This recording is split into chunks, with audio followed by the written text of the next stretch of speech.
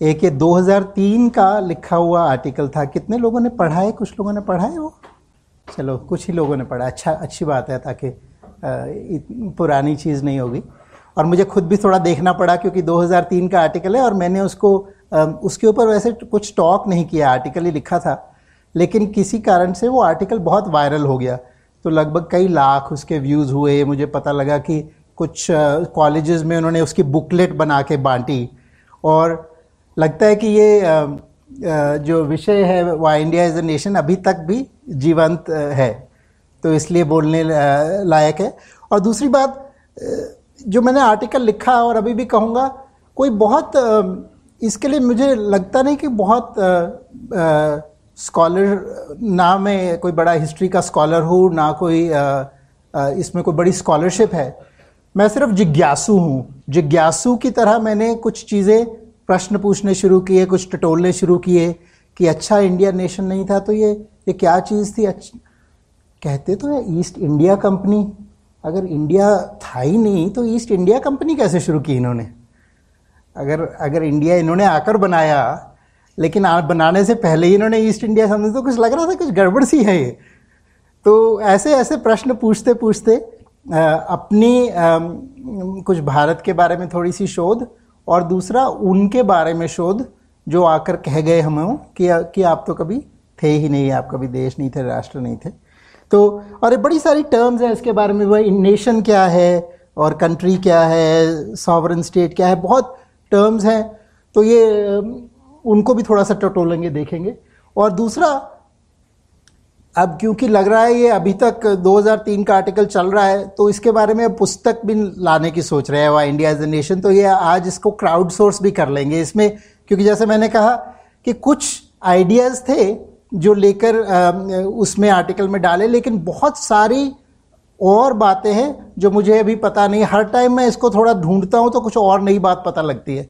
तो आप सबको भी मुझसे काफ़ी ज़्यादा इसमें पता होगा, तो आपको भी और इसमें नए आइडिया आएंगे, आप सुनोगे तो जब मैंने पिछला आर्टिकल लिखा तब सुलेखा पे था वो, शायद कुछ 1000 कमेंट्स आए उस आर्टिकल पर, और कईयों ने नई चीज़ें बताई कि अरे आपने ये नहीं सोचा, आपने वो कामरूप के बारे में नहीं लिखा, आसाम में ऐसा था, और ये तो अलग जैसी बोलते रहे और तथ्य सामने आते हैं। तो आप उसके बारे में भी अवश्य मुझे लिखिएगा अगर आपको और सुझाए।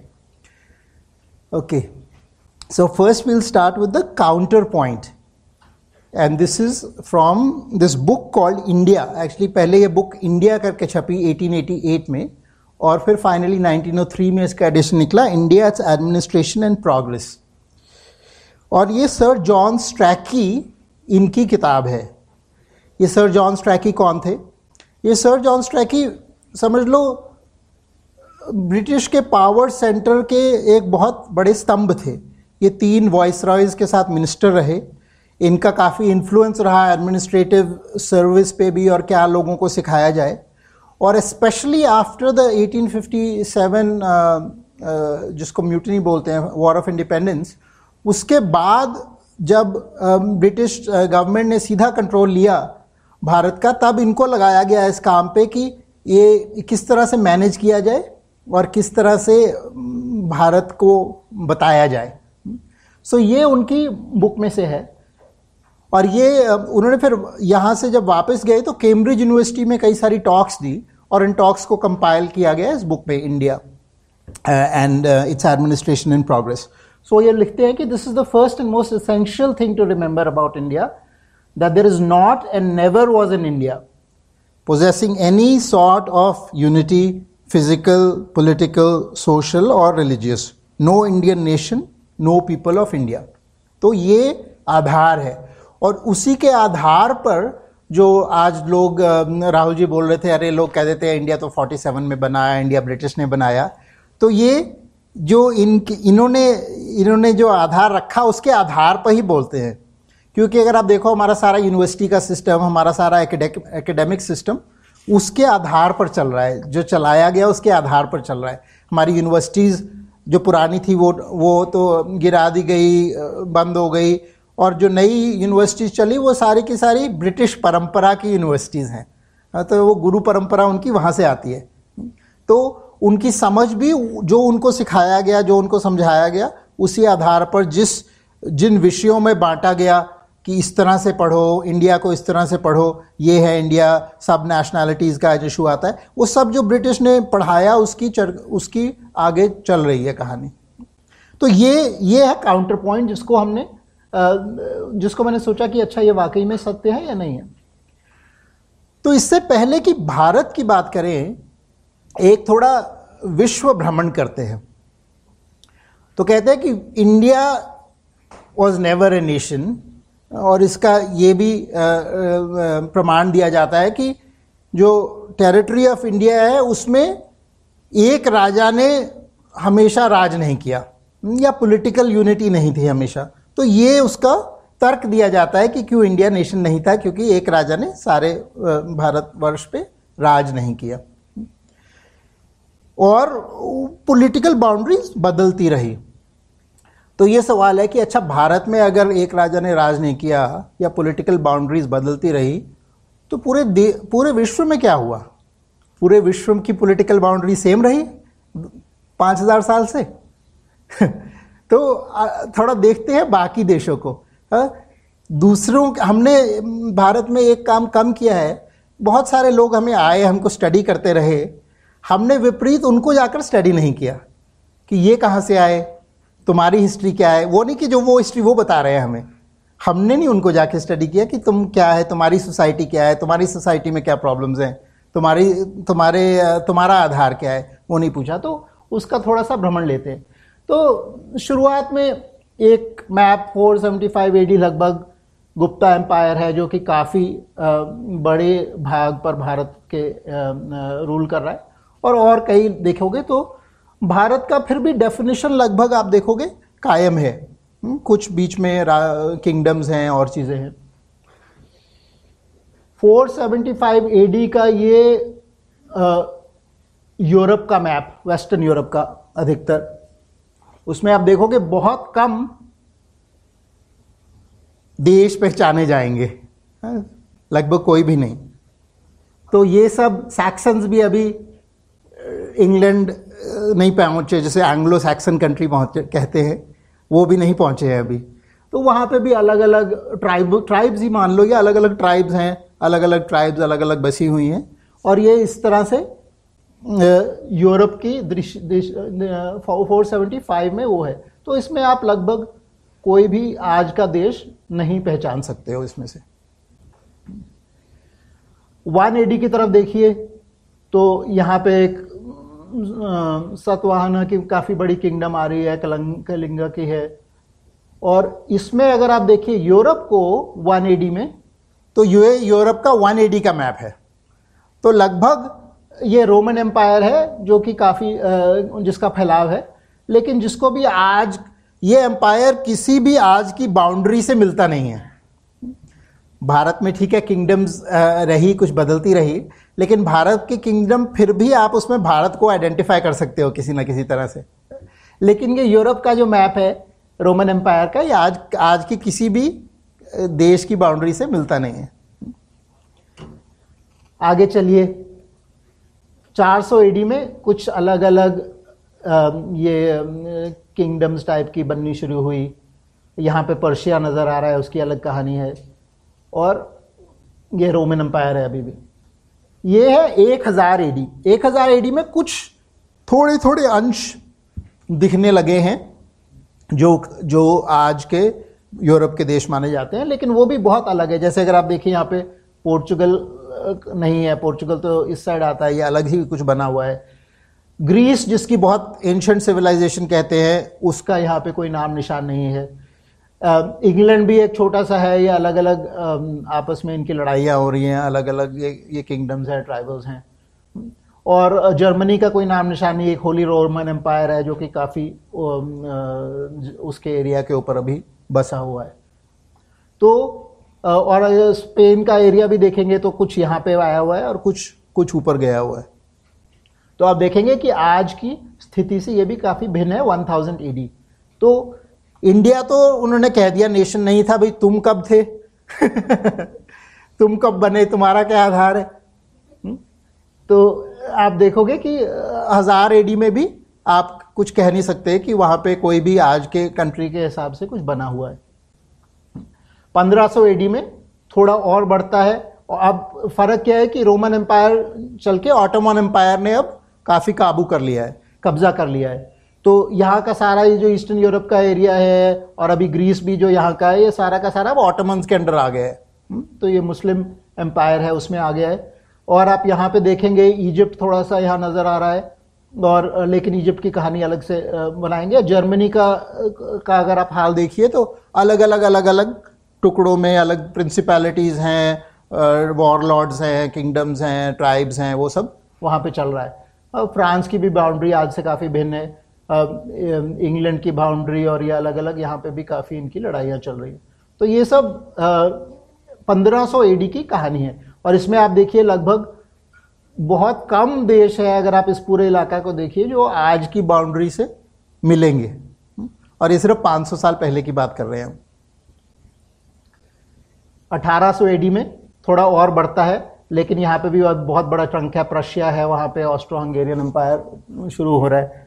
और तब ग्रेट ब्रिटेन आ गया है फाइनली। ग्रेट ब्रिटेन लगभग 1718 as a united with Ireland और वो सब आ गया। बाद में आयरलैंड भी निकल जाता है, 1900 के करीब आयरलैंड फिर से निकल जाता है, लेकिन ये आ गया है।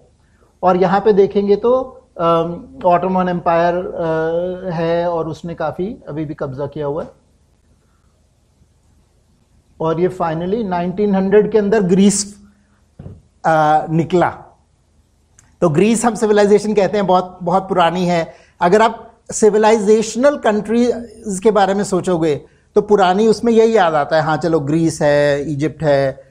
लेकिन अगर आप ग्रीस की हालत देखो तो ग्रीस को पहले रोमन एम्पायर ने निगला, और उसके बाद जो ग्रीक ट्रेडिशंस थे, जब वो ग्रीक क्रिश्चियनाइज हुआ तो वो सारे के सारे ग्रीक ट्रेडिशन डिस्ट्रॉय हो गए। तो सारे ग्रीक गॉड्स थे, जो उनकी पद्धति थी, जो वर्शिप करते थे, बल्कि जो उनकी ओलंपिक गेम्स थी वो भी इसलिए उन्होंने बंद करवाई क्योंकि वो पेगन गेम्स थी, उसके अंदर उनको बहुत आपत्ति थी, क्योंकि वो ऑफरिंग करते थे, अपने गॉड्स के ऑफरिंग करते थे, जो भी करते थे। तो उसके कारण जो एम्परर था, जो कि क्रिश्चियन एम्परर था, वो उसने सब बंद करा दिए। सब जो मंदिर थे उनके ढह गए, जो सारी उनकी पद्धति थी वो चली गई, और ग्रीक फाइनली क्रिश्चियनाइज हो गया। तो Greek as a civilizational continuity आप नहीं कहेंगे। और ये ग्रीस वापस क्यों आया? वापस भी इसलिए आया क्योंकि यूरोप में, समझ लो 1800s में, यूरोप ने ग्रीक टेक्स्ट को ढूंढा। वो इसलिए ढूंढा क्योंकि उनको अरब्स के थ्रू ग्रीक टेक्स्ट मिले। तो उन्होंने कहा अच्छा हमारी भी बहुत पुरानी सिविलाइजेशन है।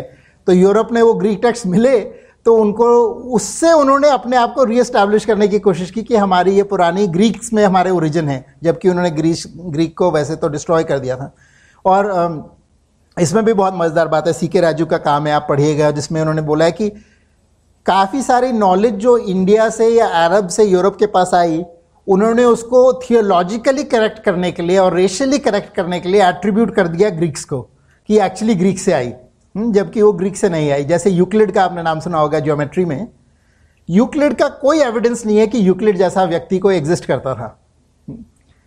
तो उन्होंने क्यों ये यूक्लिड बनाया, कैसे बनाया? वो इसलिए बनाया क्योंकि ये इजिप्ट की नॉलेज थी और पेगन नॉलेज थी। अब उसको उन्होंने लेना है, तो ग्रीक सिविलाइजेशन को तो उन्होंने डाइजेस्ट कर लिया था, तो उनको लगा कि ग्रीक का स्टैंप लग जाएगा तो चल जाएगा। तो इसलिए उन्होंने थियोलॉजी उसको किया। और ऊपर से मैथमेटिक्स इटसेल्फ गॉट चेंज। तो सीके राजू का बहुत बढ़िया काम है, इसमें आप पढ़िए ज़रूर, जिसमें उन्होंने कहा कि एक्सियोमेटिक ज्योमेट्री और मैथमेटिक्स बिकमिंग प्योर, यानी कि सब कुछ आपको प्योर का मतलब कि कोई एम्पेरिकल एविडेंस से मैथमेटिक्स में कुछ प्रूव नहीं कर सकते। आप प्लम्ब लाइन के सहारे नहीं कह सकते कि ये राइट एंगल है और ये सिद्धांत है। आपको सिर्फ प्योर लॉजिक यूज करना पड़ेगा। वो प्योर इसलिए क्योंकि ट्रांसेंडेंट गॉड से आ रहा है वो, और वो गॉड दुनिया से परे है, तो इसलिए उसको प्योर करना आवश्यक है। तो बहुत डिबेट्स हैं इसके अंदर चली और उसको थियोलॉजाइज किया। इन एनी केस ग्रीस फिर बाहर निकल के आया, क्योंकि ग्रीस नेशनलिस्ट मूवमेंट यूरोप में शुरू हुई, अलग पार्ट के यूरोप में, जो उस एरिया से स्टूडेंट्स गए हुए थे। उन्होंने कहा अच्छा ग्रीस होता था, बड़ी अच्छी चीज़ है, हम जाके अपना ग्रीस बनाते हैं। तो ये फिर ग्रीस का पुनर्स्थापना हुई, जिसकी कोई कंटिन्यूटी नहीं है पुराने ग्रीस से। तो ये अभी 2000 का चित्र है। तो अगर आप 2000 के अभी ये देश दिखे, अभी अब आयरलैंड निकल गया है, कोई भी देश अपनी 1500 की बाउंड्री, अपनी 1800 की बाउंड्री, हजार एडी को तो छोड़ ही दो, और उससे पहले तो ये कोई था ही नहीं, कोई भी अपनी बाउंड्री के ऊपर नहीं है। तो अगर आप इसका आधार मानोगे कि वो पॉलिटिकल बाउंड्री चेंज होती रही, तो सभी की होती रही, इसके आधार पर तो कोई भी देश, कोई no country is valid, no nation is valid. So अच्छा, एक दूसरा बहुत बड़ा पावर है हमने जो कॉन्कर करने आए, वो था यूनाइटेड स्टेट्स। इसका क्या हाल है? यूनाइटेड स्टेट्स का 1776 का चित्र ये है। This is at independence, at the US independence, this is the United States of America. तो और जो बाकी ये सब बाकी तो कॉलोनाइज करते रहे, मारते रहे, जो नेटिव ट्राइब्स थी, नेटिव वो थी। तो अगर आप सिविलाइजेशनल कंटिन्यूटी के बारे में देखो, उनकी तो सिविलाइजेशनल कंटिन्यूटी उन्होंने बंद कर दी, उनको तो उन्होंने मार दिया या जो भी रिजर्वेशंस में डाल दिया, बहुत ही छोटा कर दिया, सीमित कर दिया। और जो इनका अपना आधार है, ये यूनाइटेड स्टेट्स 1776 में इतना सा एरिया के ऊपर था, और वो भी इनका कोई रूट्स नहीं है वहां पे। 1800 एडी तक ये यहां पे पहुंचा। रिमेंबर, यहां 1800 एडी की बात कर रहे हैं, ब्रिटिश इंडिया में पहुंच चुके हैं, बैटल ऑफ प्लासी हो चुकी है, और इंडिया को वो इतनी डच ईस्ट इंडिया कंपनी, ये ब्रिटिश ईस्ट इंडिया कंपनी, ये सब बन गई है, क्योंकि इंडिया को सब खोजने में, इंडिया तक पहुंचने में लगे हुए हैं। और यूनाइटेड स्टेट्स ये है जिसमें ये भी टेरिटरीज हैं, स्टेट्स तो सिर्फ यही हैं जो बोल्ड में हैं, ये कुछ टेरिटरीज हैं। आगे जाते हैं, 1861 में उनका जो बने थे स्टेट्स, उसमें भी वो भी टूट गए, कॉन्फेडरेसी, सदर्न कॉन्फेडरेसी हो गई, सिविल वॉर शुरू हो गई वहां पे नॉर्थ और साउथ के बीच में। और ये लेफ्ट में सारी मोस्टली टेरिटरीज है, कैलिफोर्निया, ओरेगन अभी हो चुके हैं। और ये 1912 के अंदर फाइनली एरिजोना और मैक्सिको, न्यू मैक्सिको भी ऐड हो गए, यानी कि आज की पॉलिटिकल बाउंड्री के हिसाब से अमेरिका 100 साल से कम पुराना, या 100 साल पुराना है लगभग। तो वही मैं कह रहा हूं, वो हमको कौन लोग हैं जो हमको आके पढ़ा रहे हैं, इंडिया तो कभी नेशन नहीं था वो लोग हैं जिनका कोई आधार ही नहीं है, जिनके अगर अपने आधार को देखो तो बहुत ही कम उनका आधार। अच्छा, अफ्रीका और मिडिल ईस्ट को थोड़ा सा देख लेते हैं। अफ्रीका में अगर आप देखिए 1500 एडी के करीब, तो कुछ इलाके थे, कुछ एम्पायर्स भी थे सिग्निफिकेंट, लेकिन बहुत कम, लगभग ना के बराबर आज की पॉलिटिकल बाउंड्रीज अफ्रीका के पुराने एम्पायर से मिलती हैं। लगभग घाना है जिसमें थोड़ा सा आप मान लोगे, या एक दो देश और है, लेकिन लगभग पूरा का पूरा जो अफ्रीका का नक्शा है वो पूरा का पूरा बदल दिया गया है। जो पुराना नक्शा है इसके हिसाब से नहीं चला। तो कैसे बदला गया? कितने लोगों ने इसके बारे में सुना है? 1885 की अफ्रीका में बर्लिन कॉन्फ्रेंस, कितने लोगों को पता है? एक दो, अच्छा, ये बहुत महत्वपूर्ण है। तो ये हो रहा था scramble for Africa. Scramble for Africa क्या है कि यूरोपीय देश कॉलोनाइजेशन चल रही थी, सारे दुनिया भर में कॉलोनाइजेशन कर रहे थे, तो अफ्रीका उनको लगा कि ये बहुत बड़ी चीज़ है, तो हमारे पास है, इसको हमने कॉलोनाइज कर रहा है। तो उनकी बहुत जंग चल रही थी, स्क्रैम्बल चल रही थी, कौन सा टुकड़ा ले जाएगा अफ्रीका का। अफ्रीका के सारे जो आज देश हैं, आई थिंक 2 को छोड़ के, इथियोपिया और लाइबेरिया को छोड़ के, सारे जो देश हैं उनकी बाउंड्रीज 1885 और 1899 में यूरोप में डिसाइड की गई।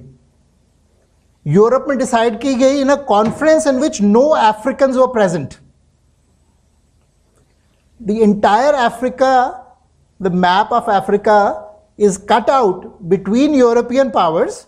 यूरोपियन पावर्स 13 अमेरिकन यूरोपियन देश, एक यूनाइटेड स्टेट्स ऑफ अमेरिका और एक ऑटोमन एम्पायर, ये 15 पावर्स इकट्ठी हुई और उन्होंने मैप लगाया उसके दीवार पर, ये चित्र है, और उसमें कहा कि अच्छा चलो हम ये ले लेते हैं, तुम ये ले लेते हैं। कई बार रूलर रख के ऐसे लाइन सीधी खींच ली, अच्छा ठीक है इस साइड का तुम्हारा, इस साइड का हमारा। No concern, no awareness for the local traditions, for the local tribal ethnic groups, for all of that. उसके बारे में कोई वो नहीं। इन्होंने डिसाइड किया कि अफ्रीका की शक्ल क्या होगी, और तो उसके आधार पर आज अफ्रीका आज, और उसके कारण आज तक बहुत कॉन्फ्लिक्ट चल रहे हैं अफ्रीका में, क्योंकि वो इलॉजिकल बाउंड्रीज हैं। उनका कोई नेचुरल उससे भी लेना देना नहीं है, कई जगह नेचुरल फीचर से भी नहीं, और जो पुरानी इनकी रूट्स थी उससे भी वो काफ़ी कट गए हैं। और उसके बाद दूसरा इन्होंने काम किया जो कि देखने लायक है, जैसे रवांडा में उन्होंने क्या किया कि पहली बात तो कॉलोनाइजेशन फिजिकल और फोर्स से होती थी, और दूसरी कॉलोनाइजेशन माइंड की होती थी। और कॉलोनाइजेशन ऑफ द माइंड में आपको आइडेंटिटीज दी जाती थी, आइडेंटिटीज, आपकी हिस्ट्री लिखी जाती थी और आपकी आइडेंटिटीज बनाई जाती थी। जैसे कि रवांडा में उन्होंने हुतूज और तुत्सीज की आइडेंटिटीज की लिखा कि ये हुतूज है, तुत्सीज है, ये ऐसे होते हैं, ये वैसे होते हैं, और उसको फिर आपस में वॉरिंग फैक्शंस बना दिया। जबकि एक्चुअली में पुराने टाइम में ये बाउंड्रीज बहुत मैलेबल थी, ये ऐसी कोई फिक्स ट्राइब नहीं थी। आपस में विवाह भी होता था, चेंज भी होता था, ये सब चलता रहता था। लेकिन जब उन्होंने ये आइडेंटिटीज बना दी और उसके बाद उसकी हिस्ट्री लिख दी और एंटागनिस्टिक हिस्ट्री लिख दी, उसका रिजल्ट है कि रवांडा में इतना ह्यूज जेनोसाइड हुआ, जिसमें ह्यूतूज और त्यूटीज ने आपस में मारकाट की। वही का वही काम ये आर्यन द्रविडियन आइडेंटिटी और ये सब नई इन्होंने जो बनाई, कोई there is no such thing as a Dravidian race. हाँ, ये रेशियल थ्योरी यूरोप की लेके उन्होंने उसको भर दिया यहाँ पर। और अभी भी हमारे कुछ लोग हैं उसको बड़े गर्व से, जो इनको पट्टी पढ़ाई गई है उसको लेके जा रहे हैं, लेकिन उसके कॉन्सिक्वेंसेस हैं। कॉन्सिक्वेंसेस ये है कि इनकी रेशियल थ्योरी, इनकी मोनोपोलिस्टिक थिंकिंग, उसके कारण जो जेनोसाइड्स हुए, उसके कारण जो वॉर हुए, इसके कारण जो कॉन्फ्लिक्ट हुए, उसका जो परिणाम है वो लोकल लोगों को ही भुगतना पड़ा। तो इसलिए हमको उनकी थ्योरीज को बहुत सीरियसली लेना, और उसके ऊपर ये आइडेंटिटी क्रिएशन, ये दलित आइडेंटिटी क्रिएशन भी उसी तरह से है।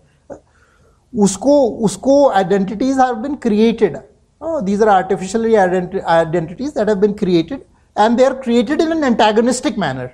वो हर आइडेंटिटी है जिसका काउंटर है, कि भी द्रविडियन आइडेंटिटी है अगेंस्ट द आर्यंस, है ना, Dalit identity creates against the Brahmans और upper caste. There is a antagonistic notion within that identity creation. तो अफ्रीका का ये हाल हुआ, इस तरह से अफ्रीका बांटा गया। साउथ और सेंट्रल अमेरिका, इसमें अलग अलग देशों में ही जाएंगे, लेकिन बड़े मजेदार कहानी है। 1493 में एक पेपल बुल, यानी कि एक पेपल डॉक्यूमेंट रिलीज होता है, हाँ, इंटर कैटेरा नाम का। इससे इस डॉक्ट्रिन ऑफ डिस्कवरी प्रोमलगेट होती है। कितने लोगों को पता है इसके बारे में, डॉक्ट्रिन ऑफ डिस्कवरी? ये बहुत ही महत्वपूर्ण है। This is the basis of the colonization of the Americas and really of the world. क्या कहता है पेपल बुल?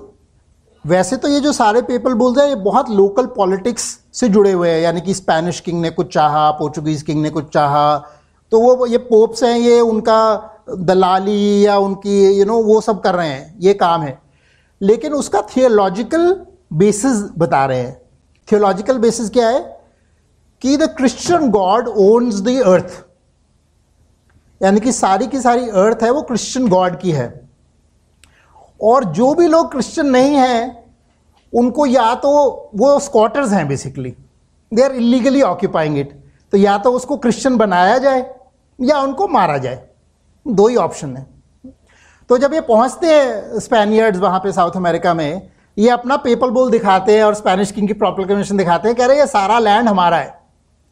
नेटिव्स उनको देखते हैं, यार ये क्या ले रहे हैं, ये कहाँ से ले आए पेपर, ये क्या चीज़ है, ये कहाँ, तुम कौन हो लोग तुम, लेकिन नहीं, वो हमारे पास पीस ऑफ पेपर है, तुम्हारा कहाँ पेपर है कि ये लैंड तुम्हारा है। उन्होंने कहा लैंड किसका हो सकता है, हम तो मर जाएंगे, लैंड तो फिर भी यहाँ पे होगा, हम कैसे लैंड को ओन कर सकते हैं, ये जरा समझाओ। लेकिन वो कह रहे नहीं, हमारे पास डीड है, लैंड की डीड है, तुम इलीगल ऑक्यूपेंट्स हो, because the theology justifies this, therefore genocide can now be justified. After all, how do you make people, normal people are good people, bad people, like normal people, how do you make normal people carry out a genocide on this scale? 100 million people were killed in the Americas over generations. How do you make people carry out a genocide? You tell them it is from God. It is on the authority of God, and you're doing a good thing because you're either because either they're satanic, if they have not accepted Christ, they're satanic, so they should be killed, or they have to be converted. So either case you're doing God's work. So this is the basis. तो उन्होंने literally line खींच the globe के ऊपर, और line किसके क्या खींच रही है? तो स्पेनिश किंग, ये जो पेपल बुल था, वो उसने स्पेन, क्योंकि स्पेन का किंग था, उसको राइट दिया ये कॉलोनाइज करने को इन एरियाज को. और ये by the way doctrine of, ये पुरानी हिस्ट्री नहीं है, डॉक्ट्रिन ऑफ डिस्कवरी 20वीं सदी में भी यूएस सुप्रीम कोर्ट में साइट की गई है for justifying the legal basis for the occupation of native lands. तो ये सारा का सारा जो नॉर्थ एंड साउथ अमेरिका है, उसका लीगल बेसिस आज भी कोर्ट्स का, बिकॉज नहीं तो आप क्वेश्चन हो सकता है आप किस बेसिस के ऊपर, अगर नेटिव्स उनको चैलेंज करते हैं कि ये तो हमारी ज़मीन है, तुमने ट्रीटी भी की उन्होंने नेटिव से, वो भी तोड़ दी, अगर उनको कोई चैलेंज करता है तो तुम्हारा लीगल बेसिस क्या है? वो डॉक्ट्रिन ऑफ डिस्कवरी है, which is the papal bull. So this is the legal basis for the country. तो लाइन खींच दी और लाइन से ये कहा कि अच्छा, तो पहले तो स्पेन को दे रहे ना, तो फिर पोर्चुगल को प्रॉब्लम हुई, क्योंकि पोर्चुगल की भी, वो भी कैथलिक कंट्री है, तो वो आपस में वो हुआ. तो उन्होंने लाइन खींच दी कि जो लाइन के लेफ्ट है वो स्पेन हो गया, और जो लाइन का राइट है वो पोर्चुगल का हो गया. इसलिए स्पेन इंडिया नहीं पहुंचा, पोर्चुगल पहुंचा, और स्पेन ने मोस्ट ऑफ द अमेरिकाज को कॉन्कर किया, एक्सेप्ट फॉर ब्राजील. और ब्राजील भी इसलिए क्योंकि पहले एक लाइन थी, उसके बाद जो ट्रीटी हुई जिसके अंदर वो लाइन को थोड़ा सा लेफ्ट शिफ्ट कर दिया गया, यानी कि वो ब्राजील का कोना उनको मिल गया, और एक बारी ब्राजील का कोना मिल गया उसके बाद फिर उन्होंने एक्सपैंड कर लिया Portuguese territory. This is why Brazil today speaks Portuguese, whereas the other countries in South America speak Spanish. So this is the basis of the colonization. So the entire, just like Africa, little bit better in South America, but the countries of South America get divided on the basis of what is happening in Europe, right? So ये इनकी आपस में territories होगी. अच्छा, तो Europe में तो अलग अलग, अफ्रीका में तो अलग अलग देशों का कॉन्फ्लिक्ट था जब इन्होंने डिसाइड किया. So यहाँ पे क्या हुआ है, तो स्पेन ने ऑक्यूपाई किया हुआ था mostly. So most of the countries in South America today are the sort of provinces of the Spanish, older Spanish government. उन्होंने जो अपने एडमिनिस्ट्रेटिव रीजन्स बनाए हुए थे, उसके आधार पर आज के कंट्रीज बन गए हैं साउथ अमेरिका में. तो जो उसकी सिविलाइजेशनल कंटिन्यूटी क्या हुई, अगर आप देखेंगे, मैं गया था वहाँ पे, माचू पिचू में गया था, और इसमें पेरू में गया था. वहाँ पे सारे के सारे, कुस्को एक जगह है, वहाँ पे गया तो वहाँ पे उनके इंकाज थे. Amazing civilization, amazing advanced civilization. And what were the Incas doing? They were trying to find out, create a society where people could live in harmony, and they were doing a lot of research into how do you have food, because food is a cause of conflict. How do you have plentiful food? And so they were a civilization almost dedicated to peace. So what happened? And they're very advanced. Technically they are very advanced. So वहाँ पे देखोगे कुस्को के अंदर उन्होंने एक बनाया हुआ है, मंदिर बनाया जो इंका का टेम्पल था. स्पेनिश आए, उन्होंने उसको डिस्ट्रॉय कर दिया और उसके ऊपर चर्च बनाया. क्यों करते थे? क्योंकि हमारा god is superior to your god. So the way to establish that is you destroy the temple and you build the church on top of the temple. Earthquake आया तो सारा का सारा जो ढांचा इंकास का था वो वैसे के वैसा रहा, और जो सारा उन्होंने स्पेनियर्ड्स ने बनाया था वो टूट गया. क्यों? क्योंकि इंकास की इतनी एडवांस टेक्नोलॉजी थी, उन्होंने पत्थरों को ऐसे लगाया था, huge stones, they were polished and they were fitted into each other. So when the earthquake came they actually fit even better. So there was no way that the earthquake would actually demolish it. Whereas the Spanish technology was just वो अपना ईंट और motor वाली technology, बहुत basic technology. तो earthquake आया तो वो टूट गया. लेकिन कहने का मतलब ये कि ये बहुत एडवांस सिविलाइजेशंस थी, लेकिन नहीं बची. So they were destroyed, the Aztecs were destroyed. और बहुत सारे ट्रीटीज ब्रेक करके, ये नहीं कि of course one of the questions that is asked in India is कि अगर हम इतने एडवांस थे तो हम पिट क्यों गए, है ना. तो ये सवाल है, अगर एक कॉलेज प्रोफेसर सड़क पे चल रहा हो और कोई गुंडा आके उसको मार जाए, इसका मतलब कि गुंडा कॉलेज प्रोफेसर से ज्यादा एडवांस्ड है. Just because you got beaten by somebody doesn't mean that the person who's beating you is more advanced. Barbarians can always conquer a civilization which is more refined. This South America is a great example because Incas are very, very advanced in terms of technology, but their focus is on prosperity. Their focus is on peacetime. Their focus is not on weapons of war. Their focus is not on destruction. So that is one aspect.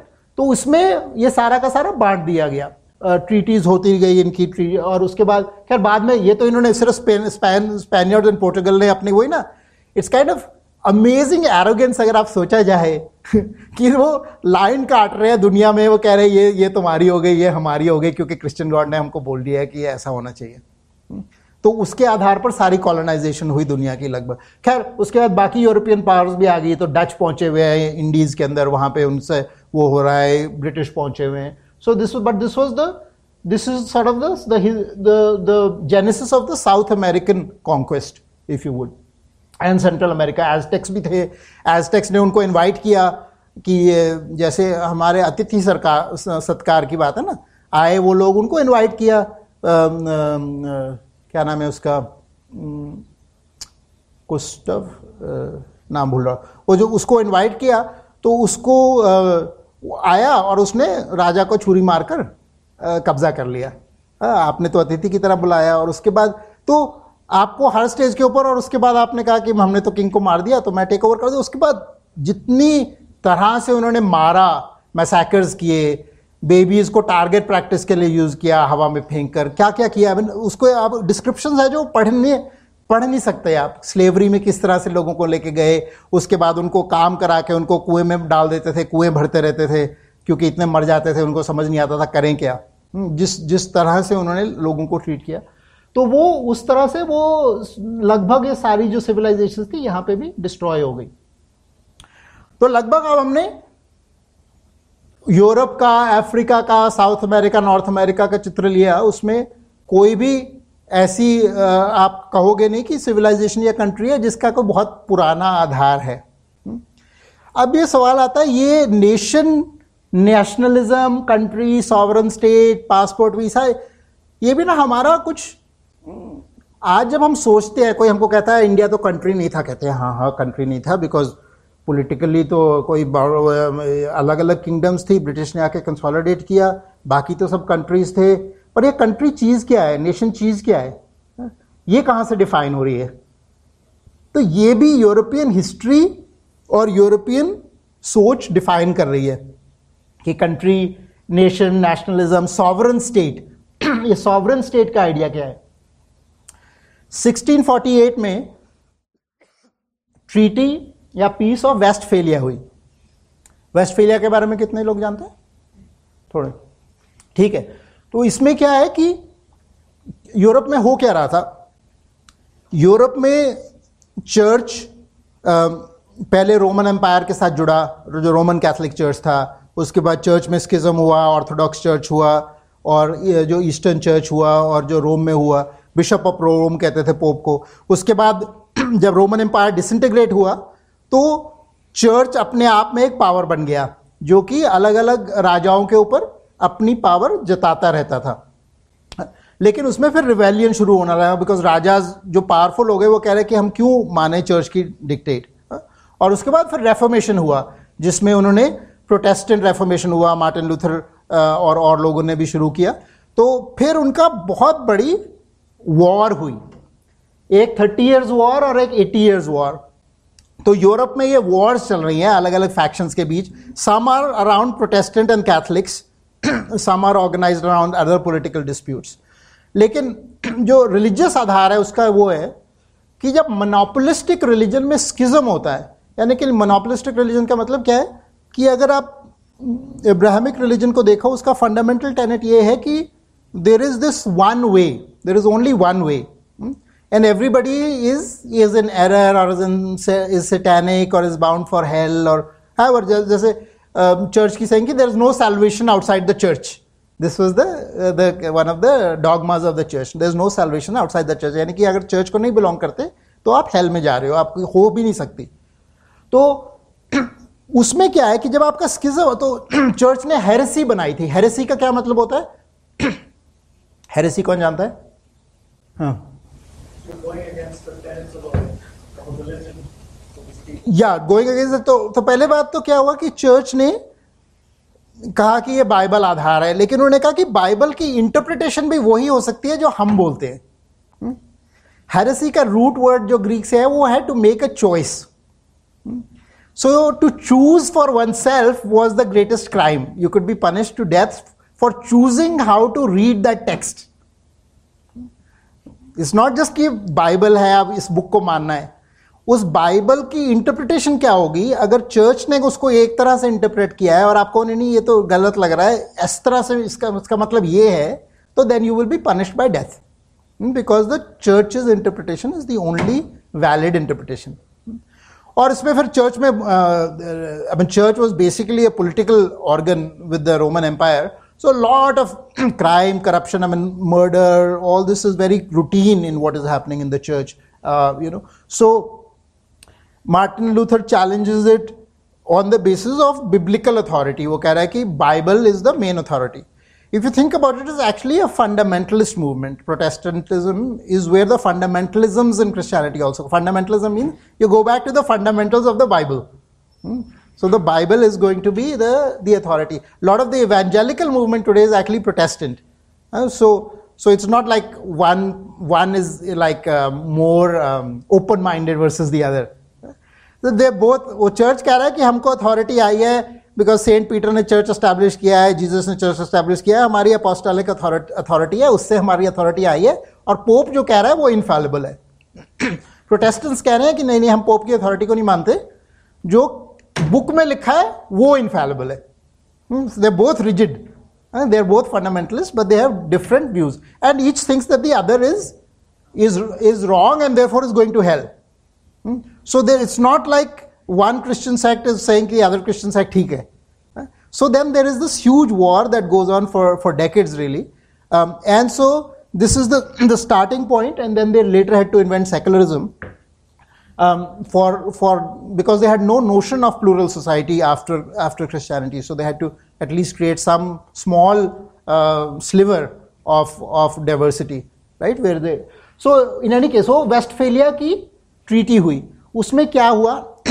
उसमें sovereign state का idea आया.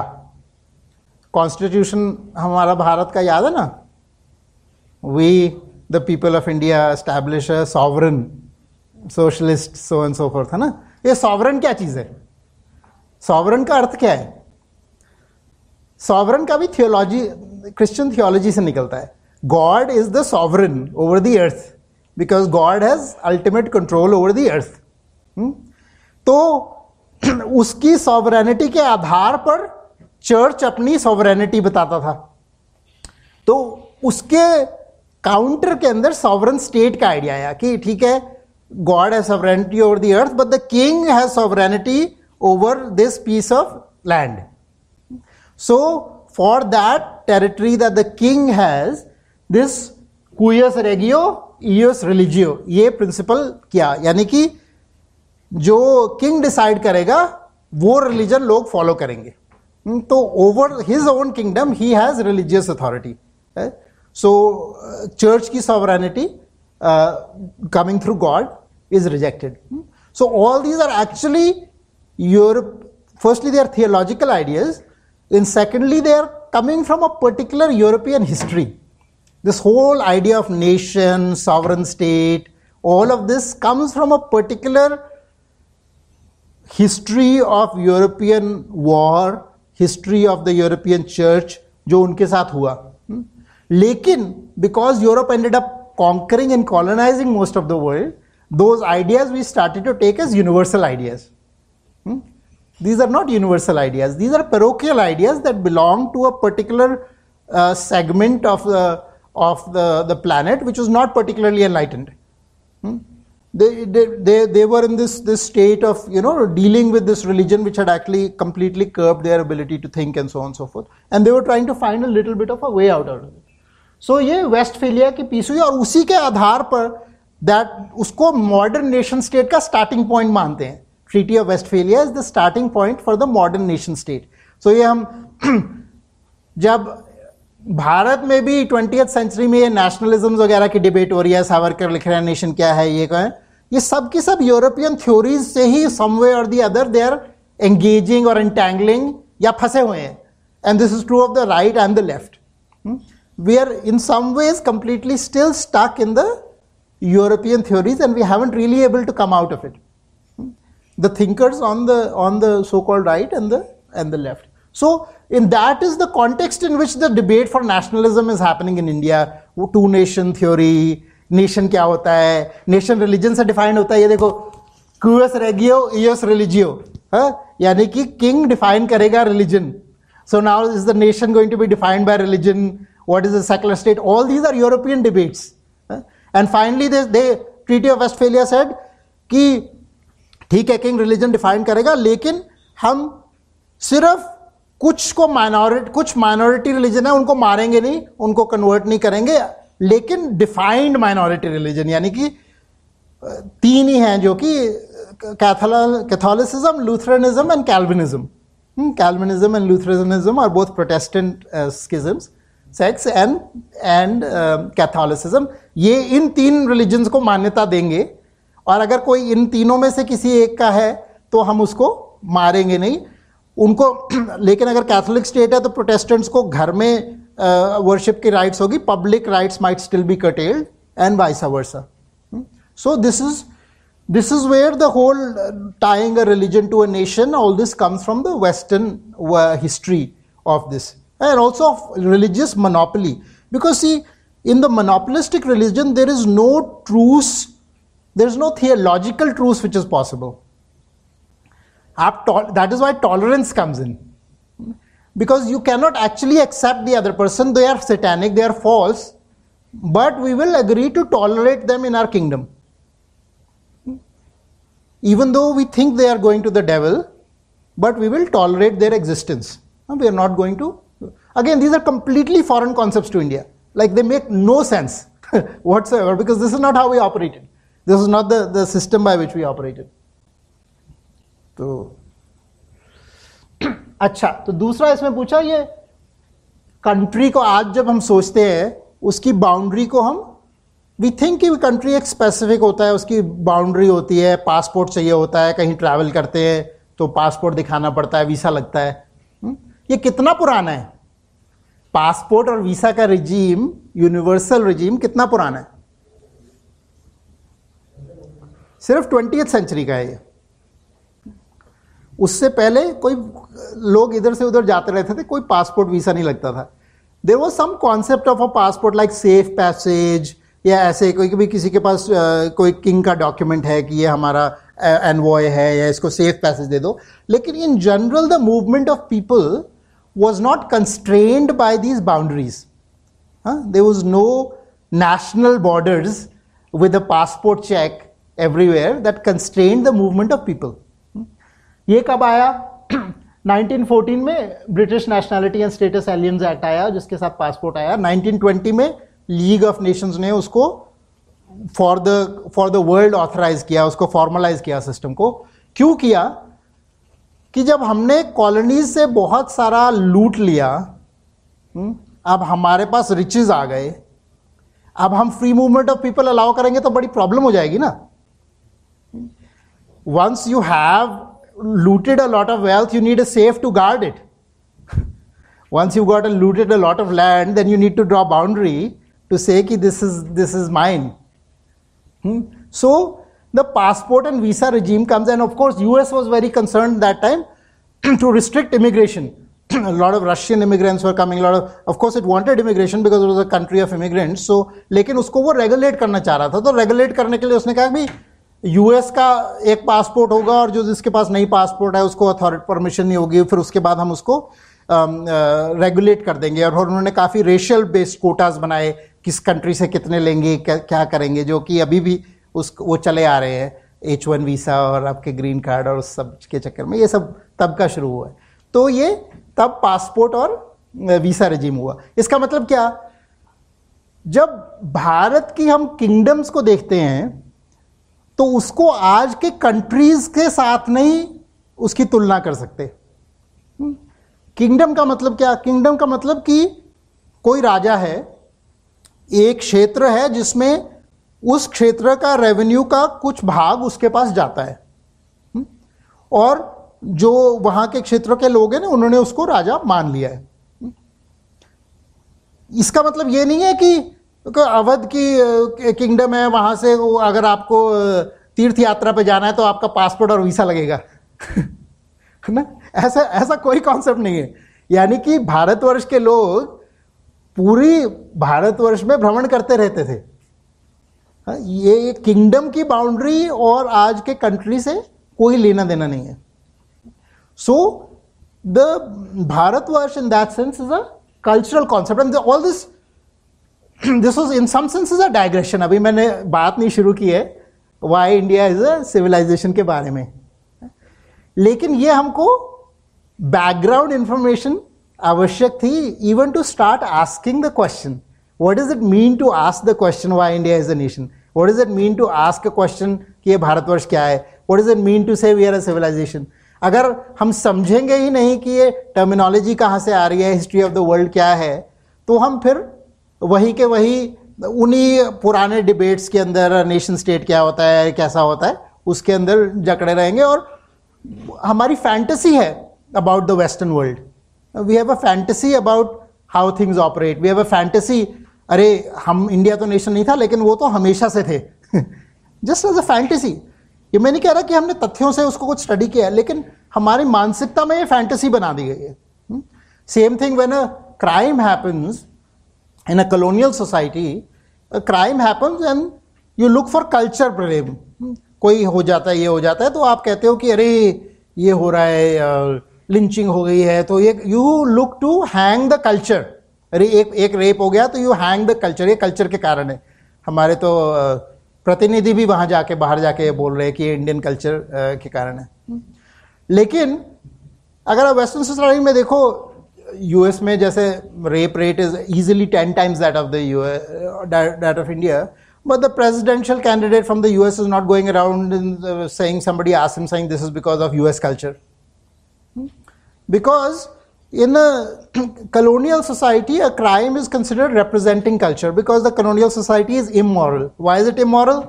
Because the colonizers were Christians and they were moral people, and the colonized were not moral people. So they were corrupt. So they are inherently immoral. Whereas if you look at how crime is looked at in the Western society, they will say crime is an aberration on society. हम moral लोग हैं लेकिन criminal आ गया. Whereas here the discourse, if you look at how the newspapers discuss it, they'll say what is wrong with us, why Indians are like this. So this is the whole discourse that will take place. So a little aside there. So coming back, अगर India नहीं था तो आप भैया India को ढूंढने की इतनी कोशिश कर रहे हो जो एग्जिस्ट ही नहीं करता। अपने पूरी दम लगा दिया यूरोप ने कि कहीं इंडिया तक पहुंच जाए, लेकिन ये इंडिया ही नहीं एग्जिस्ट करता। तो ये तुम किसके पीछे पड़े हुए? ईस्ट इंडिया कंपनी कहां से चालू कर ली तुमने? वो कोलंबस स्पेनियर्स भी निकले, बल्कि ये काफी सारे जो पीपल बुल में भी झगड़ा जो पोर्चुगीज और स्पेनिश का ये हो रहा है कि जो पीपल बुल है उसने इंडिया की टेरिटरी स्पेन को असाइन कर दी, जो कि पोर्चुगीज को बहुत प्रॉब्लम थी, because India was the jewel everybody was after. India की तो सबने बातें सुनी थी कि लैंड ऑफ रिचेज, वहां तक कैसे पहुंच जाए। बाद में आके हमको बता दिया इंडिया था ही नहीं। पूरी तुमने अपनी जिंदगी लगा दी, सैकड़ों साल लगा दिए इंडिया तक पहुंचने में, जो कि था ही नहीं। और आपको यह भी पता है कि आप बंगाल में पहुंचते हो तब आप जानते हो कि इंडिया पहुंच गए, आप जब गोवा में पहुंचते हो तब भी आप जानते हो इंडिया पहुंच गए, यानी कि आपको बाउंड्री भी पता है इंडिया की। तो इसमें तो इसलिए it is completely silly. I mean, so if you look at it is so stupid, this idea कि इंडिया was not there, कि बाद में जब सोचता है कि अच्छा ये कोई कहता है और हम उसकी सुन भी लेते हैं बात जबकि आपकी हिस्ट्री में, मैं अपनी इंडिया की हिस्ट्री से नहीं बोल रहा, यूरोपियन हिस्ट्री के हिसाब से वो इंडिया के पीछे लगे हुए हैं. तो अलग अलग इंडिका लिखी जा रही है, इतना पुराना बुक है. जब ये भी आ रहे हैं, अल बरूनी आ रहे हैं, किताबें हिंद लिख रहे हैं, तो वो इंडिया का नोशन उनके पास तो बहुत पहले से है. और इंडिया की एकाग्रता का नोशन भी है, क्योंकि वो इंडियन सोसाइटी को एज अ होल देख रहे हैं, उसको स्टडी कर रहे हैं, उसके बारे में लिख रहे हैं. सो दूसरा आता है, वो कहते हैं, किसी ने आर्ग्यूमेंट में शायद ट्विटर या किसी ने बोला, नहीं इंडिया चलो ज्योग्राफिकल एरिया था, जैसे Europe geographical area, India geographical area था, लेकिन कोई इंडिया नेशन जैसा आइडिया नहीं था. यानी कि भारतवासियों को कोई आइडिया कि भारत कोई चीज़ है, ऐसा नहीं था. वो तो ज्योग्राफी है, जैसे अफ्रीका है वैसे ही इंडिया को मान लो. तो ये उसी बुक से है. I have spoken to of the different countries of India, but they are not countries in the ordinary European sense. A European country is usually a separate entity occupied by a nation more or less socially and politically distinct. But in India, as Sir Alfred Lyell has explained in his Asiatic studies, there are no nations of the modern European type. अब इनको क्या problem हो रही है कि यार हमारे जैसा नेशन तो लगता नहीं है ये हो सकता है तुम्हारे नेशन में प्रॉब्लम हो. ये नहीं उन्होंने सोचा कि हमने मार काट करके सबको एक रिलीजन में घुस के पूरी की पूरी डाइवर्सिटी को मार दिया और उसको हम नॉर्म मान रहे हैं कि this is the way things are normally. So they are completely perplexed by the diversity of India. वो कह रहे हैं यार ये तो अजीब है, ये तो 70 मील जाओ यहाँ भाषा बदल जाती है, वेश बदल जाता है, ये कैसा नेशन हुआ. यहाँ पे सबकी अलग अलग रीति रिवाज है, अलग अलग चीजें करते हैं, तो ये तो नेशन हो ही नहीं सकता. इनके तो सब वेशभूषा अलग है, खान पान अलग है, वो अलग है. और ये नहीं है कि वो सिर्फ ये आज के स्टेट्स के हिसाब से अलग है. किसी आप प्रदेश में भी चले जाओ और 100 मील जाओगे तो आपको अलग अलग चीज मिल जाएगी. और वो नहीं, एक गांव में भी आपने तो कहा ये अलग अलग जातियां भी, सब नेशनैलिटीज हैं, तो ये तो बिल्कुल ऐसी खिचड़ी पकी हुई तो कभी भी नहीं देखी जब आपके पूरे हर at every level there is this huge diversity which is unimaginable in Europe. आज ये हमारे को ट्राइबल्स को सेव करने आ रहे हैं, है ना, कन्वर्ट करने के लिए कि अरे ये तुम्हारी तो ब्राह्मणिकल सोसाइटी ने बहुत अत्याचार किया, अब हम तुमको सेव करेंगे.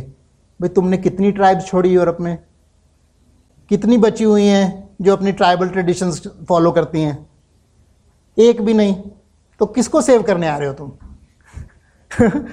ऑस्ट्रेलिया में ना एबोरिजिनल्स को फ्लोरा एंड फौना बनाया, यानी कि उनको बताया क्लासिफाई एक्चुअल क्लासिफिकेशन में कि tribals are part of the flora and fauna, यानी कि जीव जंतुओं की तरह हैं ये, उनके उतने ही राइट्स हैं जितने एनिमल्स के राइट्स होते हैं. ये इनकी ऑफिशियल स्टेट पॉलिसी थी. और वो लोग अब हमारे ट्राइबल्स को सेव करने आ रहे हैं तो और हमारे डिस्कोर्स भी बन रहा है, पूरा एक एकेडेमिया है जो अरे ब्राह्मणिकल सोसाइटी ने बड़ा अत्याचार किया, ये ट्राइबल्स को सेव करने आ रहे हैं, तुम क्यों रोक रहे हो इनको, और ऐसे वैसे ना, वो पूरी कहानी बन गई. तो उनको यूरोपियन, ये बड़े मजेदार कोट है, they are not countries in the ordinary European sense. Of course they are not countries in the ordinary European sense, because the ordinary European sense is nonsense. It is not how organic society works. In organic societies there's multiplicities, there's diversities. It's like saying कि आप एक tropical forest में जा सकते हो जिसमें बहुत flourishing life है, और कहो कि भैया आपने क्या किया, आपने सारे जंगल काट दिए, आपने एक ट्री प्लांटेशन कर दी जिसमें सारे पेड़ एक तरह के हैं, एक ही वैरायटी के हैं, एक ही हाइट के हैं, अगर कोई हाइट भी बढ़ जाती है उसको काट देते हो, और फिर ट्रॉपिकल जंगल को कहते हो this is not a forest in the European sense. भैया this is how a forest is, this is how a natural habitat is, right? Because you can not understand it does not mean that it is not. So the problem with India is कि हमने उनकी scholarship को, उनके terms को, उनके definitions को सत्य मान लिया। उन्होंने जो माना वो तो उनकी बुद्धि जितनी थी उतना उन्होंने चलाई, उनको क्या दोष दे, उनकी उतनी समझ थी। लेकिन हमने मान लिया, इसका दोष तो हम अपने को ही देंगे ना। हमने मान लिया क्योंकि हमको पढ़ाया गया, हमको यूनिवर्सिटी में पढ़ाया गया, सोशल साइंसेज में पढ़ाया गया, सोशियोलॉजी में पढ़ाया गया, एंथ्रोपोलॉजी में पढ़ाया गया, पॉलिटिकल साइंस में पढ़ाया गया, ये सारी की सारी नोशंस सारे एजुकेशन सिस्टम में पढ़ाई गई। तो हमने यही मान लिया कि यही सत्य है, इसी तरह से दुनिया चलती है। So that enormous diversity is natural. That is why you will not find a country in the European sense. पर फिर क्या है? तो अब बात करते हैं आइडिया ऑफ भारत। बहुत मजेदार चित्र है ये, सिर्फ ज्योग्राफिकल चित्र है, इसमें कोई पॉलिटिकल बाउंड्रीज नहीं है, लेकिन आपको इसमें भी भारत नजर आता है। Very unique. बहुत कम देश है दुनिया के जो आप सिर्फ ज्योग्राफिकल चित्र को देखो और आपको देश उसमें नजर आए। और ये बहुत मजेदार है, अगर आप देखोगे इसको तो यहां से सारा प्रोटेक्शन है, यहां पे समुद्र है। So this is an enormous area of deep interchange, lot of discourse is happening, lot of research is happening, people are exchanging ideas, they are traveling one place to the other. So it's like almost like an isolated petri dish जिसमें बहुत सारे शोध हो रहे हैं, बहुत सारे संपर्क हो रहे हैं, वाद हो रहे हैं, विवाद हो रहे हैं, और उस पे हम चल रहे हैं। और जो यहाँ पे लोग आए उन्होंने कह दिया कि ये सब लोग हिंदू हैं, बिकॉज वो सिंधु के उस साइड पे जो है वो सब हिंदू हैं। तो इस तरह से इसको हिंदू, हम सब हिंदू हो गए। लेकिन क्या है, we are a civilization which is on a enormous quest for knowledge. There is no religion like Hindu religion, Hinduism, not like that. It is a entire set of streams of knowledge traditions. They are seeking knowledge of the inner and the outer worlds. This is what we are. And an enormous cultural interchange between these areas. And so we are fundamentally knowledge traditions that are transmitted in many different ways, because knowledge doesn't have to be transmitted textually. आप अपने बेटे को cycle चलाना सिखाते हो, आप उसको किताब देते हो कि ये किताब पढ़ तो तेरे को साइकिल चलानी आएगी? उसको चढ़ाते हो, वो थोड़ा सा हेल्प करते हो, हाँ उसको पकड़ते हो थोड़ा, वो चलाने लग जाता है, साइकिल सीख गई। नॉलेज ट्रांसमिट हुई है ना, कैसे चलाते हैं साइकिल, नॉलेज ट्रांसमिट हुई। टेक्स्ट का उपयोग हुआ नहीं, वर्बलाइजेशन का भी उपयोग की जरूरत नहीं है। So lot of knowledge transmission happens through, there are many different mechanism. Text can also be a mechanism, but text is not the only mechanism, and it is certainly not the dominant mechanism. Even today, human beings do not fundamentally learn through text. कैसे सीखते हो घर में? किस तरह से आपकी transmission of knowledge होती है? थ्रू ऑब्जर्वेशन, थ्रू रेपिटेशन, है ना, through emulation, through trial and error, हाँ, through imitation, right? This is how knowledge is transmitted in the natural world. Again this is natural and organic. हमने क्या कह दिया कि अगर टेक्सचुअल ट्रेडिशन नहीं है आपका तो वो नॉलेज ही नहीं है। अभी सारी नॉलेज ऐसी होती है ट्रांसमिट, और तुमने क्या कह दिया, स्क्रिप्चरल अथॉरिटी। आज सुप्रीम कोर्ट पूछता है कि अपने ट्रेडिशन को जस्टिफाई करो, अगर स्क्रिप्चरल अथॉरिटी में जस्टिफाई नहीं होगे तो हम उसको वाजिब नहीं मानेंगे। क्यों? क्योंकि वो अहले किताब है ना, उसके बेसिस पे हमारा स्टेट चल रहा है, तो उसके बेसिस पे हमने ये सब चीजें डिफाइन कर दी। तो हमने एक पद्धति को, एक एरिया की हिस्ट्री को यूनिवर्सल हिस्ट्री बना दिया, एक पद्धति को यूनिवर्सल पद्धति बना दिया, एक पॉलिटिकल डॉक्ट्रिन को यूनिवर्सल। इसलिए सेकुलरिज्म का जाप रोज रोज रटते हैं, बाकी सब जाप भूल गए, लेकिन सेकुलरिज्म का माला के साथ जरूर रटते हैं, है ना। तो एक पद्धति को हमने यूनिवर्सल पद्धति मान लिया, और उसके बेस तो ये भारत है। और पॉलिटिकल अगर सोच लिया तो मौर्य डायनेस्टी 265 BCE, 265 BCE का मुझे दुनिया का और कोई आज का देश बता दीजिए जिसकी बाउंड्री अप्रोक्सीमेटली भी आज के देश से मिलती हो, और वो लोग आके हमको बता रहे हैं India was never a nation. This is what it looks like in 265 BC। Extraordinary. और उसमें चाणक्य लिखते हैं कि जो चक्रवर्ती राजा होता है, वो जो पूरे भारतवर्ष के ऊपर अगर एक राजा आ जाए तो उसको चक्रवर्ती राजा मानते हैं। So even then they have this notion not only of Bharatvarsha but also of political consolidation, even though political consolidation is not necessary for Bharat, because all the kingdoms, as I said, there is no boundary like that. It is not like countries, है ना, लोग तो घूमते विचरते रहे। तो किस तरह से कंसोलिडेशन हुआ? ऋग्वेद में भारतम जनम ब्रह्मेदम भारतम जनम, ऋग्वेद तक भारत के जन हैं। The notion that there are these people of Bharat, ये इतने पुराने टेक्स्ट में जहां की इनकी कोई सिविलाइजेशंस का अंश भी एस्टैब्लिश नहीं हुआ है, तब से हम भारत की बात कर रहे हैं। विष्णु पुराण, इसकी बल्कि मैं कॉपी लाया, गीता प्रेस गोरखपुर में छपी हुई है, मैंने कहा इसको कोड को चेक भी कर लेता हूँ एक बार।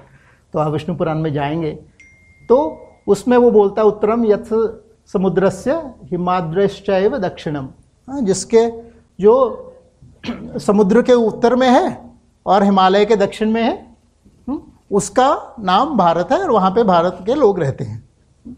So the conception of Bharat is really very very clear and people are not confused about ये भारत क्या चीज है। हमारी तो पूजा में है। और उसके बाद आप देखिए जो अलग अलग हमारी कहानियां हैं, क्योंकि हम अपने आप को यूरोपियन ढंग से और यूरोपियन पद्धति से डिफाइन करें या सोचें तो फिर हमको बहुत कठिनाइयां आ जाती है, क्योंकि उनकी शैली अलग है। हम क्या है जो हमें जोड़ता है? यूरोप कहता है वन लैंग्वेज वन नेशन, हर हिटलर जो भी करेंगे ना वो, तो उससे हमारी ऐसी पद्धति नहीं रही। हमारी ऐसी कभी नहीं रही कि सबको एक भाषा के अंदर आना आवश्यक है, सबको एक तरह एक देव को पूजना आवश्यक है, ये हमारी पद्धति ही नहीं। लेकिन अलग अलग संप्रदायों ने अपनी तरह से भारत से जुड़ने की पद्धति बनाई, और भारत क्या है, उसकी पहचान क्या है, उसके बारे में बोला। तो और ये हमारी कहानियों में बार बार आती है। अगर भारत नहीं है तो महाभारत कैसे हो गई? भारत का किसी के पास आइडिया होगा, आइडिया ऑफ भारत, तभी कोई महाभारत लिख पाया ना। और उसमें अगर आप देखोगे तो सब जगहों का उल्लेख है। हाँ, ईस्ट से लेकर वेस्ट तक आपको जगहों का उल्लेख मिलेगा। सब अलग अलग राजा आ रहे हैं अलग अलग भारत की, उससे गांधारी गांधार से, द्रौपदी पांचाल से आई, क्योंकि बहुत सारे अलग अलग टर्म्स हैं, अलग वो हैं, लेकिन हमको और रिसर्च करने की जरूरत है। लेकिन आज मजेदार बात है, हमारे एजुकेशन में है ही नहीं। हमको अपनी सारी की सारी टर्म्स हमको निकाल दी गई। बहुत मजेदार, मैं इजिप्ट में था तो मेरे को आश्चर्य हुआ कि इजिप्ट में अपने देश को मिस्र बुलाते हैं, और हम उसको इजिप्ट बुलाते हैं। हिंदी में हम उसको मिस्र ही सीखते हैं, लेकिन अंग्रेजी में उसको इजिप्ट सीखते हैं। तो हम तो इनको पहले से जानते थे, अंग्रेज तो बहुत बाद में आए, लेकिन हमें अपने नाते तोड़ दिए। जैसे थाई प्रदेश में जाओ, सियाम बोलते हैं या थाई प्रतेत बोलते हैं, हम उसको थाईलैंड बोलते हैं, और वो अपने आप को थाई प्रदेश बोलते हैं या उसको श्याम बोलते हैं। और उनके जो राजा है उनका नाम राजा राम है, थाई किंग का आज भी नाम राम है, और उनकी जो कैपिटल है वो अयोध्या है। तो ये महाभारत की जगह है अलग अलग। अर्जुन, वो लिखा है, जिक्र है कि जो sacred places of the East में गए अपनी पिलग्रिमेज के लिए, तो जो नॉर्थ ईस्ट का इलाका है उसका वर्णन है कि वो वहां पे गए पिलग्रिमेज के लिए। सिमिलरली आप रामायण पढ़ेंगे तो वो सारा उत्तर से दक्षिण को जोड़ती है, और सब स्थानों का वर्णन है कि क्या क्या है, कौन से उन्होंने रूट फॉलो किए। और हर स्थान पे आप जाओगे तो राम से जुड़ी हुई कहानी मिलेगी आपको। ये बोलेगा अरे यहाँ पे सीता माँ आई थी, यहाँ पे ऐसा हुआ। छोटी छोटी जगहों में आपको मिलेगा। भारतवर्ष में आप चले जाओगे तो कोई ना कोई राम से, सीता से, लक्ष्मण से, इन सब से जुड़ी हुई कहानियां आपको मिलेंगी। यस, तो इसमें ना दो प्रॉब्लम्स है। एक तो ये है कि मल्टीप्लिसिटी ऑफ नैरेटिव हम मान लेते हैं, यानी कि दो जगह भी हो सकती है। वो कहती है नहीं सीता यहाँ पे आई, बाद में एक कहते हैं सीता वहाँ पे आई। See the point I am making here is different. The point I am making is some of these I've just taken as sources, that are available. In fact, a lot of the, क्योंकि मेरी जो talk थी, जो original एसे है वो pictorial नहीं है ना, तो मैंने कुछ पिक्चर्स अभी सोर्स की। लेकिन अब हमको क्या आवश्यकता है, this is the seed for us to go back and tell our own stories. This I am not here to impart knowledge. Actually all I am doing is trying to get us to wake up to our own stories. उसमें क्या detail है वो मेरे पास नहीं है, अब आप खोजेंगे, बहुत सारे लोग खोजेंगे, आने की पीढ़ियां भी खोजेंगी, लेकिन हमको अपनी खोज करनी है और अपना रास्ता खोजना है और अपनी कहानी सुनानी है। ये बहुत आवश्यक है, क्योंकि अभी तक हमारी हिस्ट्री भी वो लिख गए, हमारी कहानियां भी वही सुना रहे हैं। हमारी जो अपनी चल रही हैं कहानियां वो तो चल रही हैं, लेकिन हमने वो उसमें वो कट गए। यानी कि हम अपना रामचरितमानस का पाठ पढ़ लेंगे, लेकिन स्कूल में जाएंगे जो हिस्ट्री के अंदर कहीं भी उल्लेख राम का नहीं आएगा, है ना। राम थे, राजा भोज थे, कृष्ण थे, वो सारे के सारे जो हमारे उल्लेख मिलेंगे वो पूरी की पूरी हिस्ट्री टेक्स्ट बुक का पढ़ लोगे, वो किसी का उल्लेख नहीं मिलेगा। तो वो हमको ढूंढना है। इसी तरह ईस्ट के अंदर अलग अलग जिक्र मिलते हैं, कामरूप का मिलता है और मिलता है। तो कहानियों की जब बात आई तो मुझे शर्मिंदा भी हो रहा है और मुझे बहुत अचरज की बात है कि मैं अपने 20s में था जब सबसे पहले मैंने आदि शंकराचार्य के बारे में सुना। भारत की स्कूलिंग में पढ़ा, लेकिन भारत की पूरी स्कूलिंग में मुझे आदि शंकराचार्य के बारे में नहीं बताया गया। And Adi Shankaracharya is probably, I would say, the greatest person who walked on Bharatvarsha in historical times. और उनके बारे में कोई उल्लेख नहीं था, ये हम पढ़ रहे हैं। तो खैर उनको जब पता लगा तो बड़ा आश्चर्य हुआ। आप तो कह रहे हो कि भारत का कोई कंसेप्शन ही नहीं था, इंडिया का कंसेप्शन ही नहीं था, लेकिन ये केरला से एक लड़का है, छोटा लड़का है, वो चलना शुरू करता है, दक्षिण से चलता है, पूरे भारतवर्ष में जाता है और उसकी कल्पना है कि उसने मठ एस्टैब्लिश किए और चारों भारतवर्ष की दिशाओं में उनको डाला। अगर किसी के पास भारत की कल्पना नहीं थी तो वो स्थान क्यों चुने? एक सारे के सारे वहीं कर लेता जहां से था वो, है ना, दो चार आसपास में कर लेता। किसी के पास दृष्टि है तभी भारतवर्ष को वो उस तरह से जोड़ रहे हैं। और ये आपको पुनः पुनः मिलेगी, बार बार आप देखोगे कि हमारी जो जिस तरह से हमारी पिलग्रिमेजेस ऑर्गेनाइज की हुई हैं, और सब जो अलग अलग सेक्ट्स हैं उन्होंने अपनी तरह से किया हुआ है, लेकिन सबकी पूरी भारत भर की दृष्टि है। और तो सारी की सारी आप जाओगे, शंकराचार्य एक जगह से चले, द्वारका में, पुरी में, श्रृंगेरी में, बद्रीनाथ में मठ उन्होंने स्थापित किए, और फिर श्रीनगर में गए। शंकराचार्य हिल का नाम है। अब उसका नाम इसलिए बदला जा रहा है क्योंकि अगर नाम स्थापित रहेगा तब ये कहानी जीवित रहेगी। कहानी को मारने का तरीका है कि धीरे धीरे नाम उसके उड़ाओ, इसको कहो ये तो कभी ऐसा हुआ ही नहीं था, ये तो सब मिथ्या है, आपने ऐसी कहानी गढ़ंत कर ली है। तो उस जितना उसको काटते रहोगे उतना भारत को तोड़ना आसान हो जाएगा।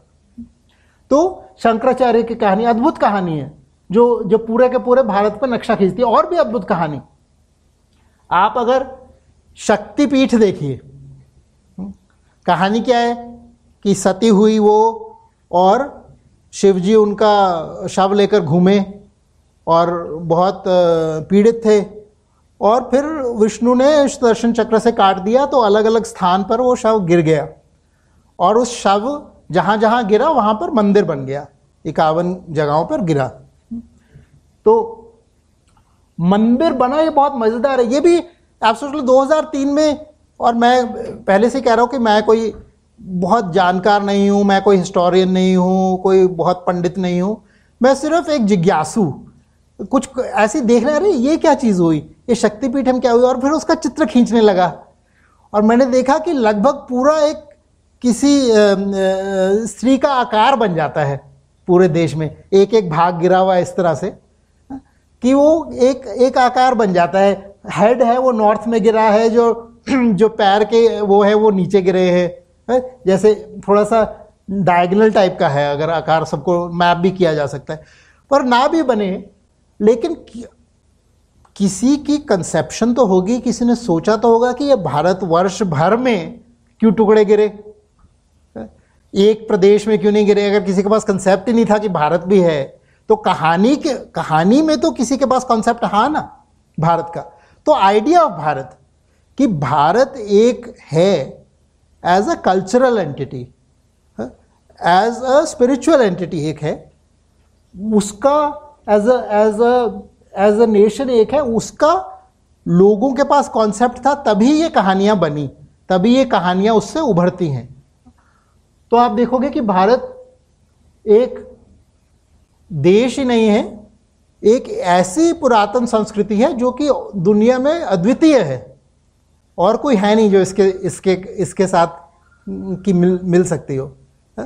एक आध और है जिसकी बात करेंगे। और आप सोचते हैं कि ये बार बार हमारे आज भी मंत्र है जो सारे हमारे नदियों के नाम लेते हैं, आज भी मंत्र है हमारे जो तीर्थ स्थान के नाम लेते हैं। अगर आप कहते हो कि यूरोप की तरह है, यूरोप में कितने लोग यूरोप की सब नदियों की पूजा करते हैं? कौन मंत्र कहता है कि एक यहां से नदी आई और वहां से आई? भारत में है, क्योंकि भारत का आइडिया है, भारत का कॉन्सेप्ट हजारों सालों से चल रहा है। कोई देश बता दो आज जिसमें 3000 पहले जो विधि और जो मंत्र गंगा के किनारे हरिद्वार में होते हैं वो आपको आज भी मिल जाएंगे। इस टाइप की कल्चरल कंटिन्यूटी कहीं बिल्कुल अंश में भी नहीं है, अद्वितीय है। तो और दूसरा कहते हैं इंडिया का नाम कैसे आया? इंडिया का नाम तो जानते ही होंगे, लेकिन सिंधु से स जिनके पास नहीं था वो ह बन गया, हिंदू बन गया, और फिर ह साइलेंट हो गया। जैसे स्पेनिश लैंग्वेज में भी आप देखोगे आज एच साइलेंट। जैसे मैं वहाँ पे बार्सिलोना में था तो वहाँ रेस्टोरेंट का नाम था ला कोमिदा हिंदू, पर हिंदू को इंदू बोलते हैं क्योंकि एच साइलेंट है। सो LACOMIDAHINDU, लेकिन उसको बोलेंगे Indu because H Spanish language में साइलेंट है। सो इंदू और इससे इंडे, इंडिका, तो इसके रेफरेंसेस आपको हजारों साल पहले भी मिल जाएंगे। अलग अलग देश इस देश को इस इंडे, इंडिका, इंडिया या इसके किसी वेरिएशन में बोल रहे हैं। और जो अलबरूनी की किताब है उसमें तक उन्होंने जिक्र किया हुआ है ये सब तीर्थ स्थानों का, कि ये इन तीर्थ स्थानों पे जाते हैं, और ये तीर्थ स्थान भी पूरे भारतवर्ष में फैले हुए हैं, दक्षिण से उत्तर तक, पूरब से पश्चिम तक आपको मिलेंगे। तो बहुत मजेदार सोच है हमारे पूर्वजों की कि उन्होंने ये तीर्थ स्थान क्यों इस तरह से बनाए, शक्तिपीठम कैसे बने, कि किसी की सोच है कि ये भारतीय लोग आपस में गुथे रहे, भारतीय लोग जुड़े रहें। अगर आप पिलग्रिमेज पे जाओगे, तीर्थ पे जाओगे, दक्षिण के लोग हैं जिनका मंदिर जो है वो उत्तर का मंदिर है। एक जो उत्तर के लोग हैं वो कह रहे हैं कि हमारा जो कोर मंदिर है वो दक्षिण में है। तो इस तरह से लोग जुड़े हुए हैं और लोग चलते आए। तो ये भी बहुत ही अनूठी सोच है जिससे जोड़ती है, और इसलिए भारत को माता की तरह कहते हैं, क्योंकि वो अगर आप शक्तिपीठम को देखोगे वाकई एक वो बॉडी की तरह है। तो इसलिए जब काटा गया उसको तो ऐसी ही पीड़ा हुई जैसे कि किसी लिविंग चीज को काटा जाता है। और काटने का तरीका भी ये है कि ये जो कहानियां हैं ये बंद कर दी जाए।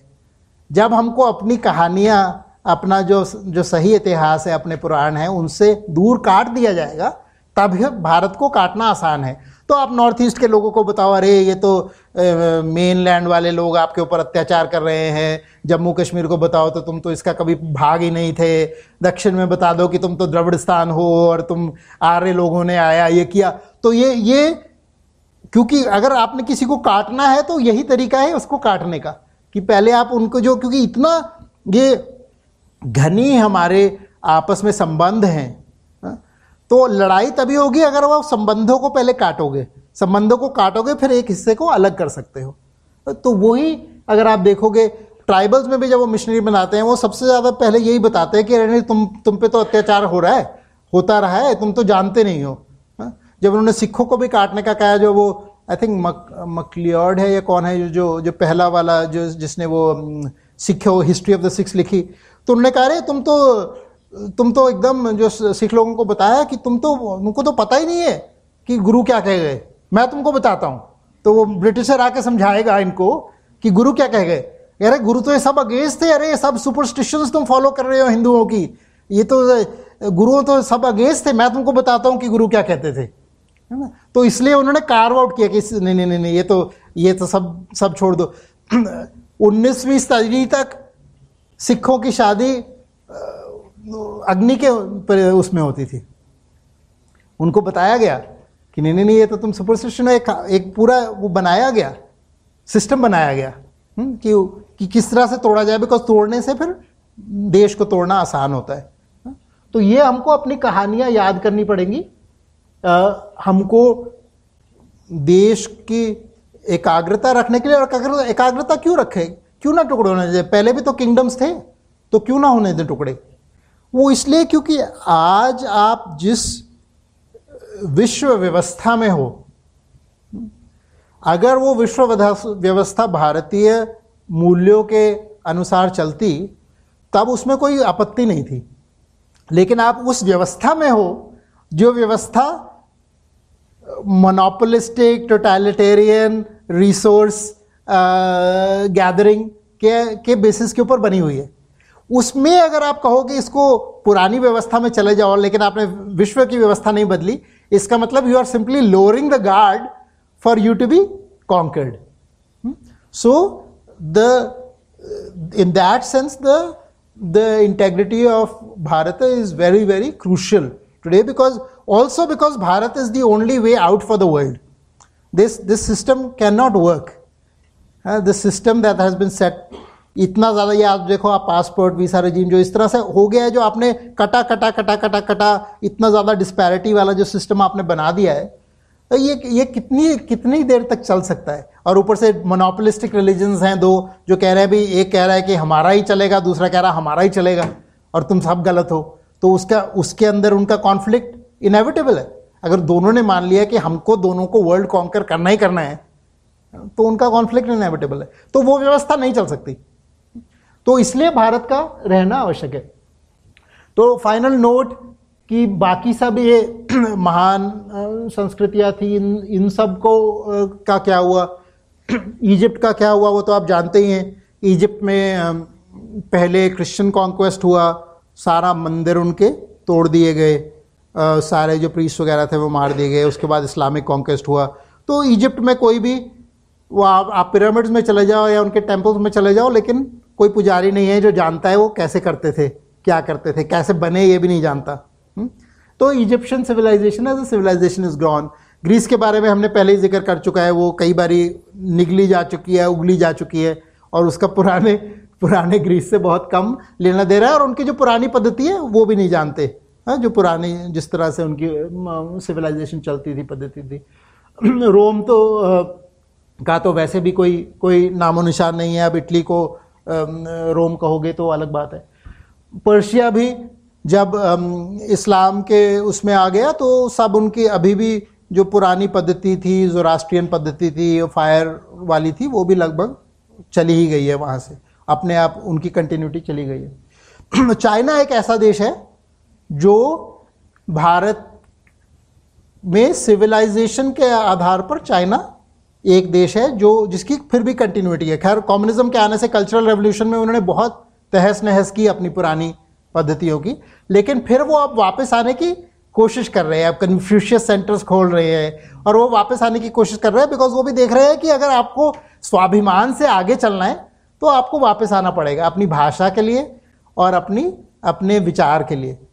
तो अपनी इतनी ह्यूज इन्वेस्टमेंट वो अपनी भाषा में कर रहे हैं, चाइनीज़ भाषा में जितना वो काम कर रहे हैं। मैं अभी ट्वीट देख रहा था एक स्टैनफोर्ड के प्रोफेसर का, मशीन लर्निंग रिसर्च शाम को पब्लिश हुई है और अगले दिन सुबह चाइनीज़ लैंग्वेज में वो ट्रांसलेशन उसकी उपलब्ध है। इतने वो प्रतिबद्ध हैं ट्रांसलेशन के लिए। और भारत में थे, अरे बहुत समस्या है, पुस्तकें कहाँ से लाएंगे? क्या समस्या है? 10,000 पुस्तकें ट्रांसलेट करनी है, 5 लाख भी एक पुस्तक पर लगा दो, 500 करोड़ में आपका काम हो गया। क्या है 500 करोड़ सिविलाइजेशन के लिए? आपने सोच ही नहीं है, आपका विचार ही नहीं है, आपको पता ही नहीं है आप कौन हो। तो आप उसके आधार पर कहाँ से आगे बढ़ोगे। लेकिन चाइना की एक अंतिम कहानी सुनाता हूँ। ये जानते हैं क्या चीज़ है, किसी ने देखा? ये वाइल्ड गूज पगोडा है शियान में। मैं वहाँ पे गया तो बड़ी चर्चा थी, मुझे पता नहीं था क्या है, बस सिर्फ नाम सुना था कि ये पर्यटन स्थान है, इस पे जाइए, वाइल्ड गूज पगोडा। तो चढ़ते चढ़ते सब सीढ़ियाँ हैं, हम कह रहे 7वें मंजिल पे बहुत कोई ट्रेजर है। जो 1-2 मंजिल चढ़े तो पता लगा कि अच्छा, वहाँ पे लगा था कि ह्यूनसांग जो था ये उसने स्थापित किया था ये वाइल्ड गूज पगोडा। तो वहाँ से पहुँचे पहुँचे ऊपर पता लगा क्या ट्रेजर है। भारत से जो ह्यूनसांग पाम लीफ मैन्युस्क्रिप्ट्स लाया था वो वहाँ पे आज भी उन्होंने रखी हुई हैं।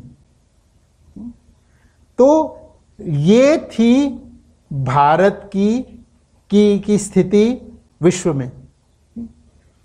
Not only as the richest country in the world, which is why all these people were crazy, all the Europeans were crazy to find a way to India, but also the knowledge civilization of the world. और हमारा प्रभाव पूरे आज भी सरस्वती हैं Japan में जो जिनकी पूजन होता है, और आज भी सारे जो so called South East Asia है, ये सब इंडीज थे। आज भी Indonesia, Dutch East Indies company, India company बनाई इंडोनेशिया के लिए उन्होंने। तो ये सब इंडिक प्रभाव में थे ये सारे के सारे देश। उनकी भाषाएं आज भी भारतीय भाषाओं से बहुत मिलती हैं। तो वो हमने सब छोड़ दिया, हमको पता भी नहीं। और हम अंग्रेजी से हमारा उद्धार होगा, अंग्रेजों हमारा उद्धार करके देश बना गए हमारा, हम तो थे ही नहीं कुछ, उसकी जप में लगे हैं। तो ये तो जो चाहे ये पोएट अभी लोगों को पसंद नहीं है, लेकिन ये पोएम अभी भी काम की है। सब मिट गए जहां से, अब तक मगर है बाकी नामो निशान हमारा। तो बहुत बहुत धन्यवाद।